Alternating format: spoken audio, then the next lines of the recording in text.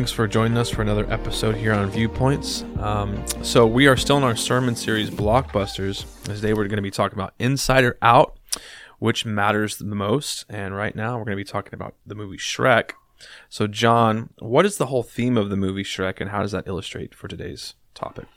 Yeah, one of the big themes, I think, in Shrek is you have this green ogre that, a lot of people are scared of him. A lot of people think he's ugly. Mm-hmm. He does smell, so that's a reality. But all those things are going on, but his outside, people react to that all the time. That's the only thing they see.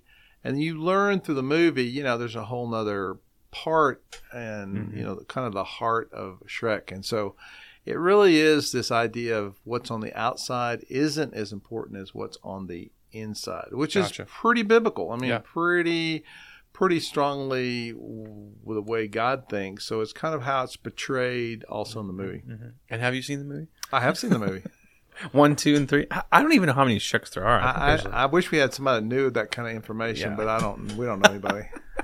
We'll have to ask Chris. But honestly, though, true story, I think I've only seen the first and second one. You also talked about, in 1 Samuel 16 and the story of David being chosen. How does that show us a little bit about God's perspective in that, though? Yeah, that whole perspective about the outside doesn't matter as much as the inside. I mean, we see that when you have the prophet Samuel going to choose the king to replace King Saul. King Saul was a real disappointment. He didn't measure up at all. Mm-hmm. Basically, God says, Samuel, hey, I'm going to have you go pick and anoint the new king. Right. So he goes, he finds his family. The story basically is this family, the father's Jesse. There's a bunch of sons, a bunch of boys in the family. Mm-hmm. He starts kind of checking out each of the boys, kind of like an interview process, almost like, let me meet these guys, let me see these guys, all this kind of stuff. Yeah.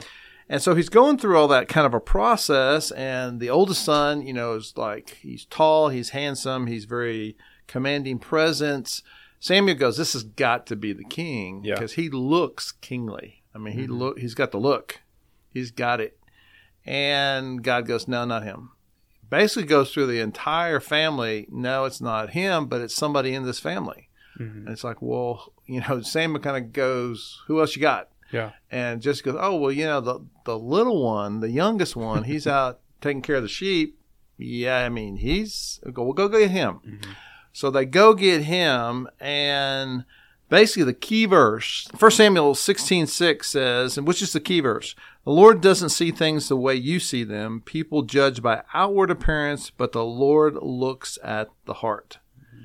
And that's really the whole point, I think, of this blog. The whole point that we're drawing from Shrek is this idea of, we see people like we see people. You see the outward, but God sees people, but he's not seeing their looks or their clothing or what they drive or where they live. He just sees their heart. That's his focus. And what an important lesson, though, because, God could have told Samuel, I want you to go pick David.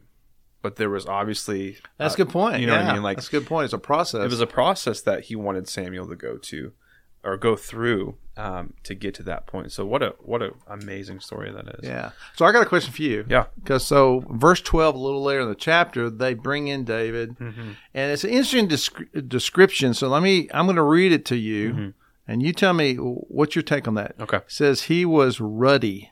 What does that mean? Ruddy. Oh man. When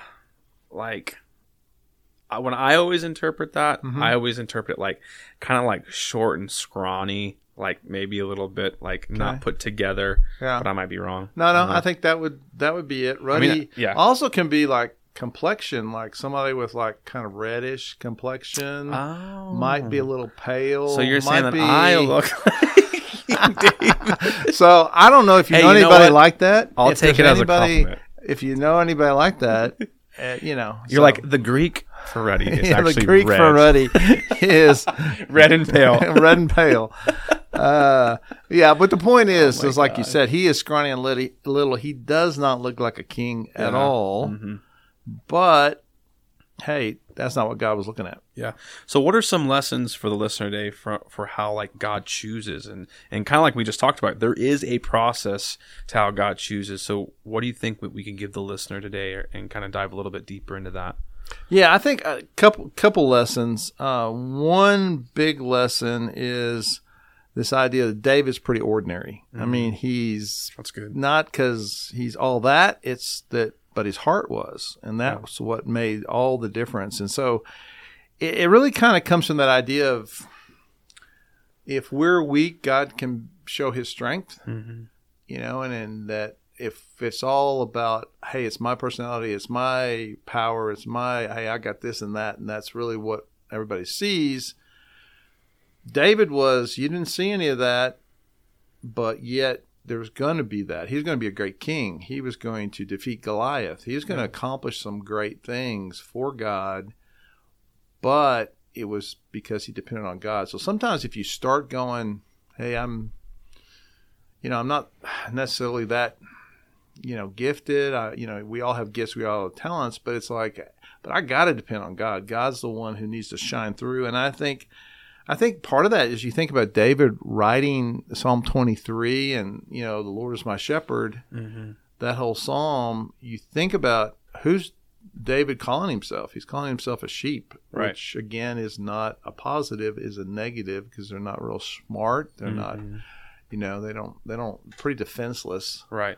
And so I think he realized that I want God to be great. It's not that I'm going to be great. It's going to be that God's great. Sure. And I think that's a huge lesson, that he was kind of ordinary and wanted God to be great, not so much him. And as in like a person like yourself being in leadership, like how often do you see that though? Like even like when people are like applying for certain jobs, it's like, well, does he look the part instead of does he have a good heart and is he easy to work with, or does he have a strong foundation? I mean, do you see that a lot in I mean, it's so key. I mean, it's kind of interesting. We talk about this as staff a lot, but that idea of, EQ, like your emotional quotient about how you get along with people, how you relate to people, how you care about people, that really is the key thing because that's somebody's heart. And that's so much more important than anything else. Absolutely.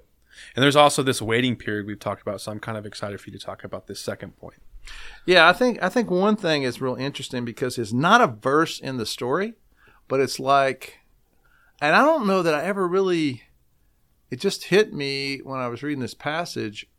Hey, you're the king. I mean, big ceremony, like the prophet Samuel, who is an interesting guy. I mean, I kind of think of him as the Chuck Norris of the prophets. He's so I'm thinking of all these Chuck Norris jokes right now. But there's, he's kind of the Chuck Norris of the prophets, and he's somebody who comes in, anoints him, big ceremony, and then it's crickets. Wow. For like 3 years. Really? Nothing happens. And what's David do? He goes back to the pasture. He goes back to the sheep. And it's like, and then in the chapter, several years later, they come back to find him. Oh, yeah, let's go get that guy who God chose to be king. Yeah. He's going to start doing some kingly stuff at this point. But for several years, he didn't do anything. So my thought was, and I think the big lesson is interesting. So what was going on during those years? What's happening? And I think from David's own story later, some of what's going on is he learns confidence in to take on Goliath. He takes on a lion. He takes on a bear. Right. That happened all during that. Gets pretty good with some sort of slingshot. Yep. That's going to come in handy. He's probably in that whole situation. He's got several things. I mean, he becomes really good with a harp, and he writes a lot of songs, which are the Psalms. And so musically, he has the time. I don't know how else to say that. That he kind of works on some of that. He's got humility. I mean, what would that be like if you were, ta-da, you're the king, right? And then I'm going to go take care of sheep for 3 years. I mean, so there's some humility things there, and I think the big lesson's patience. I mean, like exactly. God, you picked me as king and now wait 3 years? That doesn't make any sense. Yeah. I want to go pick up my crown. I mean, come on. Let's get this king thing going, but Exactly. it's not what God does. So pretty big lesson. You can kind of see the difference though between, and I think that I know in my life I've gotten mixed up with it too. Of like God has definitely called you for a special anointing. There's a special anointing, but there's also like different giftings that you have too. And I think a lot of people have mistaken that. Like, no, just because you're gifted here doesn't mean that's really the main course that God has for you. Like, nowadays, like, oh, well, I'm a musician. But God's like, oh, no, I've anointed you for something a lot much greater than that. That's just a gifting that I've given you. Right. But very cool. What are some ways, or how, if we look at, you talked about the pasture, what are some sort of things that can be our pasture today for the listener? Well, I think the point is this is still what God does. I mean, you think about the whole being out in the pasture with the sheep. It's kind of boring. Yeah. I mean, it's kind of just, it's not like, you kind of hope somebody's going to attack the sheep. I mean, it's kind of like that'll liven my day. Excitement. A little excitement, because otherwise it's just hearing a bunch of annoying noises and making sure they don't get in trouble all day. It's kind of boring.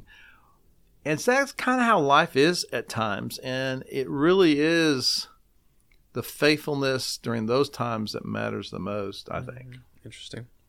Well, John, we thank you so much. Any final thoughts on this subject today? I mean, I know we could talk probably for about another 30 minutes about it, but yeah, just one quick thought is, don't waste this kind of times that we would call the pasture or the.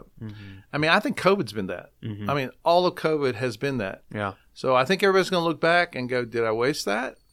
Yeah. Or did I? Boy, I learned this lesson from God." I mean, and it's all the time, but especially those times we have to wait, or God can teach us so much, and there's so many ways we can grow during those times. Absolutely.